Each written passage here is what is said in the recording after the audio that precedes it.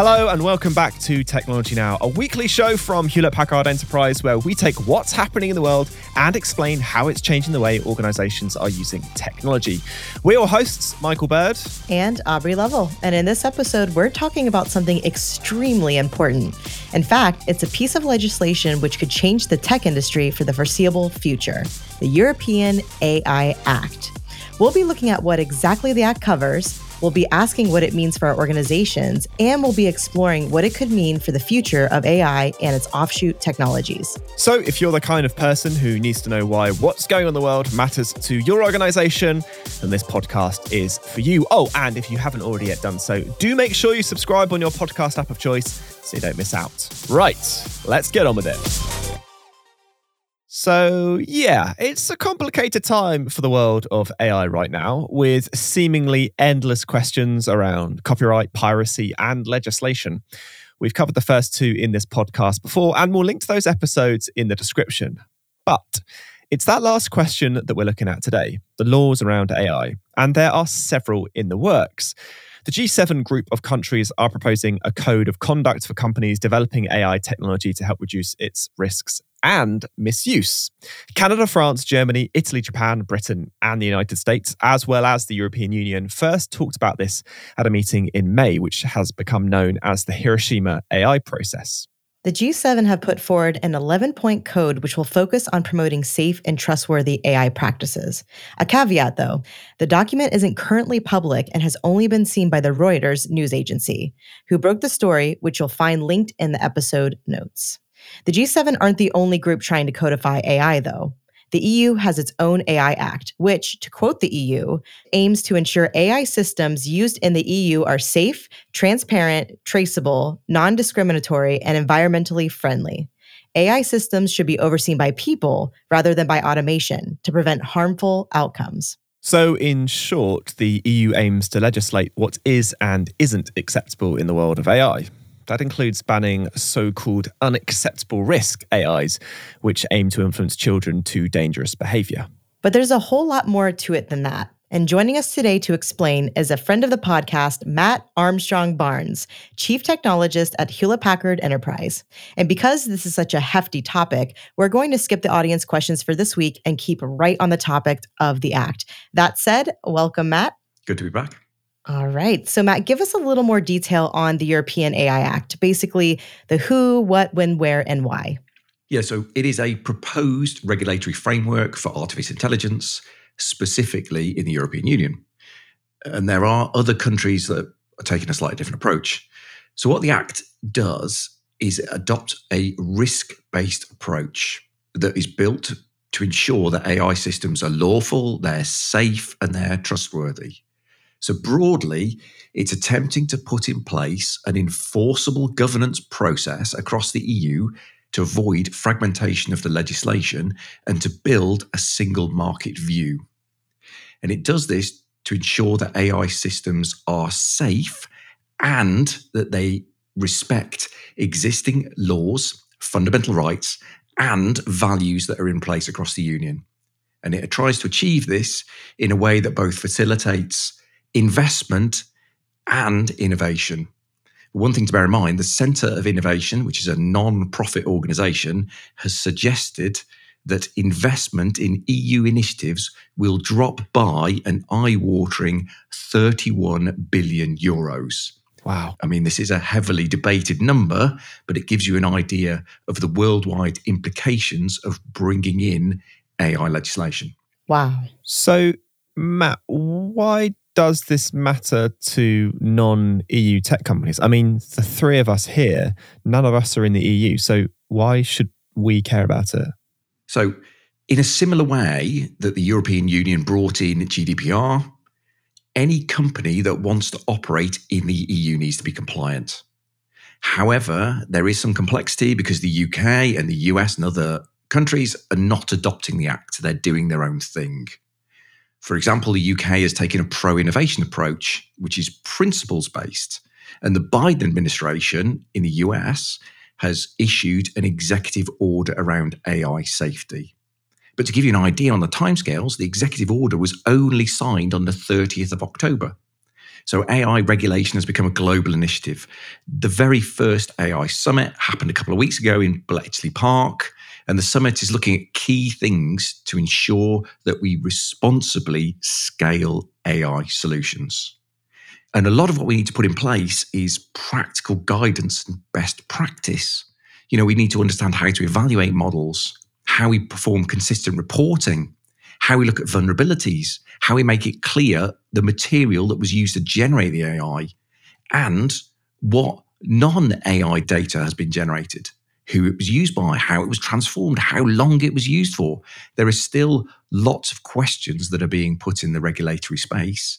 And at the minute, we are seeing a level of global fragmentation that means that the complexity is becoming exponential because you need to understand the implications of all of the legislation based on where you're building your AI and which countries you're going to deploy it in. So Matt, there's lots of talk right now about banning certain kinds of AI. And I think we mentioned previously around how encouraging dangerous behavior is a big topic right now. So what else is out there in terms of regulating that overall space? So the way the AI Act operates is it does it by categorization. And it basically forms a number of headline categories. So we have unacceptable risk, which are AI systems that are considered to be a threat to people and will be banned. So, for example, cognitive behavioral manipulation of people or specific vulnerable groups. Things like AI scoring or real-time and remote biometric identification systems. The main example of this is facial recognition. It does get complicated because, of course, there are some exceptions, which means you can perform facial recognition if there's a delay, which means that you can use it for prosecution of serious crimes. And some of the things that the member states are still discussing is which types of AI systems will fall into which categories. What they're trying to achieve is AI systems that have negative effects on safety or fundamental rights. So this is the next category down, which is really high risk.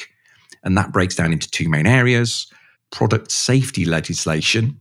The biggest example here is autonomous vehicles, and the other one falling into sort of 8 main areas, things like biometrics, critical infrastructure, education, employment, public or private services, around benefits, law enforcement, immigration, asylum, border control. There's quite a broad collection of categories that fall into the high risk area. And as we've talked about, I'm sure we've talked about on the show, generative AI, again, newer technology, the legislation still needs to evolve because today it's mainly around transparency, how data was used, what data was used. And the focus of the Act here is around copyright, putting in guardrails to ensure that AIs don't generate illegal content. And then right at the bottom, we've really got limited risk systems.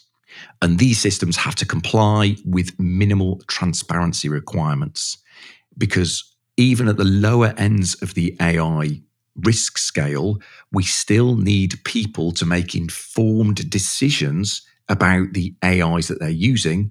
And people need to be aware that they are actually interacting with AI systems, not people. Absolutely fascinating. Thank you so much, Matt. And we'll be back with Matt in a moment for more on the European AI Act, so don't go anywhere. All right, it's time for Today I Learned, the part of the show where we take a look at something happening in the world we think you should know about. And today I've got some natural or unnatural gene splicing for you, Aubrey, Ooh. because researchers in China have planted the DNA of spiders into silkworms in order to get the silkworms to produce spider silk. They use gene splicing technology known as CRISPR to create the hybrid silkworms, which are otherwise completely normal. But why? Well, it's because it is a miracle material. Spider silk is as tough as Kevlar and as strong as nylon, and it could be an incredible fabric for protective clothing and even construction materials.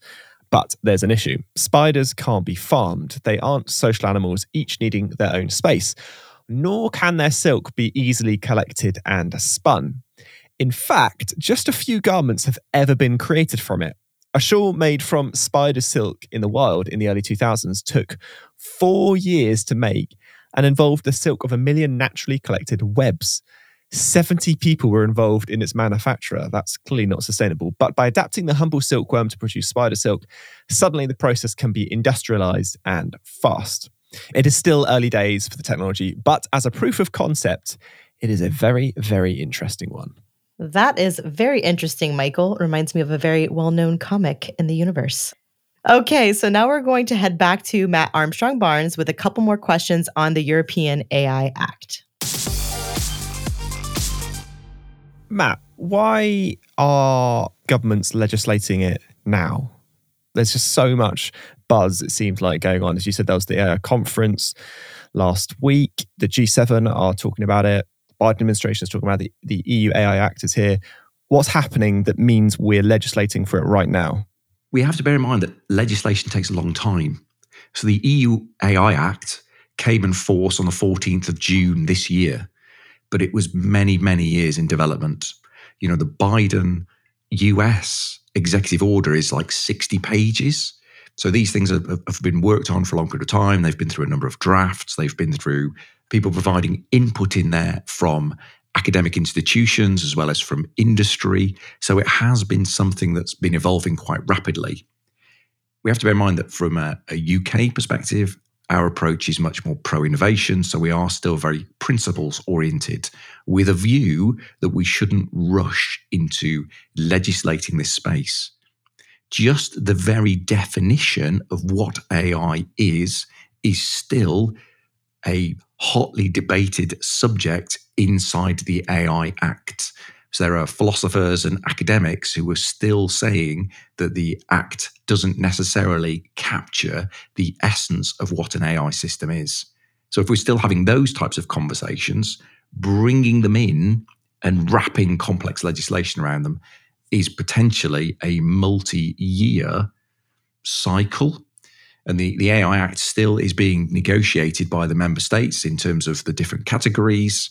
And we're also expecting a grace period from when the Act comes into force, which is expected this year, 2023. So that, the clock is really ticking on this. But there's going to be a grace period before it becomes enforceable. So you can still build AI systems as you want to today with a view that some of the compliance regimes won't kick in for another 12 months or potentially longer. So Matt, I'm really curious, what has been the reaction in the industry so far to the Act? What have you seen? So I think legislation is a really important thing. Unfortunately, there's still quite a lack of understanding about what the EU AI Act or wider legislation means. And unfortunately, a lot of that expertise is lying in large organizations who have the broader understanding of what it means. If you are existing under existing regulatory scrutiny, then the implications of the Act will be reduced unless you're in the higher risk categories. Because what the Act is trying to do is put in place some proper engineering discipline. So if you're already capable to explain to a regulator how your AI systems are working, they are documented appropriately, and you've got the right governance processes in place, that means that compliance will be significantly easier to demonstrate, because in the EU, they're devolving enforcement of the Act to member states, which means that you will be interacting with your existing regulator, assuming your country enforces the regulator in the way that the AI Act proposes, opposed to building a separate centralized organization. But that does mean there is still a level of immaturity about how the Act is going to be enforced in each of the member states. And the other challenge we have is AI skills are in short enough supply in the industry. So as we start to try and bring them into regulators, they're in even shorter supply. So we've got a particular skills challenge across the AI industry in general. And as we start to bring in complicated enforcement and regulation regimes, understanding how to apply them is going to get more complex. Thank you so much, Matt. It's been great to talk. And you can find more on the topics discussed in today's episode in the show notes. All right, well, we're getting towards the end of the show, which means it's time for This Week in History, a look at monumental events in the world of business and technology, which has changed our lives. And the clue last week was it's 1996, and this really helped us get down to music. Yeah, it was, of course, the patenting of the humble MP3 this week, all the way back in 1996. Now, there can't be many file formats which have lasted that long or had such a massive impact on the world. The technology created by the Fraunhofer Institute in Germany had been a long time coming.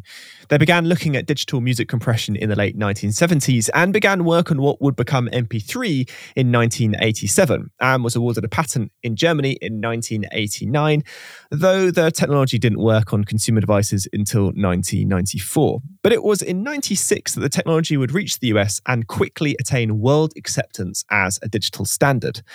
The patents eventually expired in 2017, making the MP3 a free technology for all to use. And whilst others have come and gone, it's still pretty much seen as a standard digital audio format. And next week, the clue is it's 1993. Endeavor to hold on to your telescope. Do you know what it is? Well, keep it to yourself. And that brings us to the end of Technology Now for this week. A huge thank you to our guest, Matt Armstrong-Barnes. Matt, thank you for joining us. And of course, to our listeners, thank you all so much for joining us as well. Technology Now is hosted by Michael Bird and myself, Aubrey Lovell. This episode was produced by Sam Data-Paulin and Al Booth, with production support from Harry Morton, Zoe Anderson, Alicia Kempson, Allison Paisley, Alyssa Mitri, Camilla Patel, Alex Podmore, and Chloe Sewell. Our social editorial team is Rebecca Wissinger, Judy Ann Goldman, Katie Guarino, and our social media designers are Alejandra Garcia, Carlos Alberto Suarez, and Ambar Maldonado. Technology Now is a Lowen Street production for Hewlett Packard Enterprise, and we'll see you next week. Bye.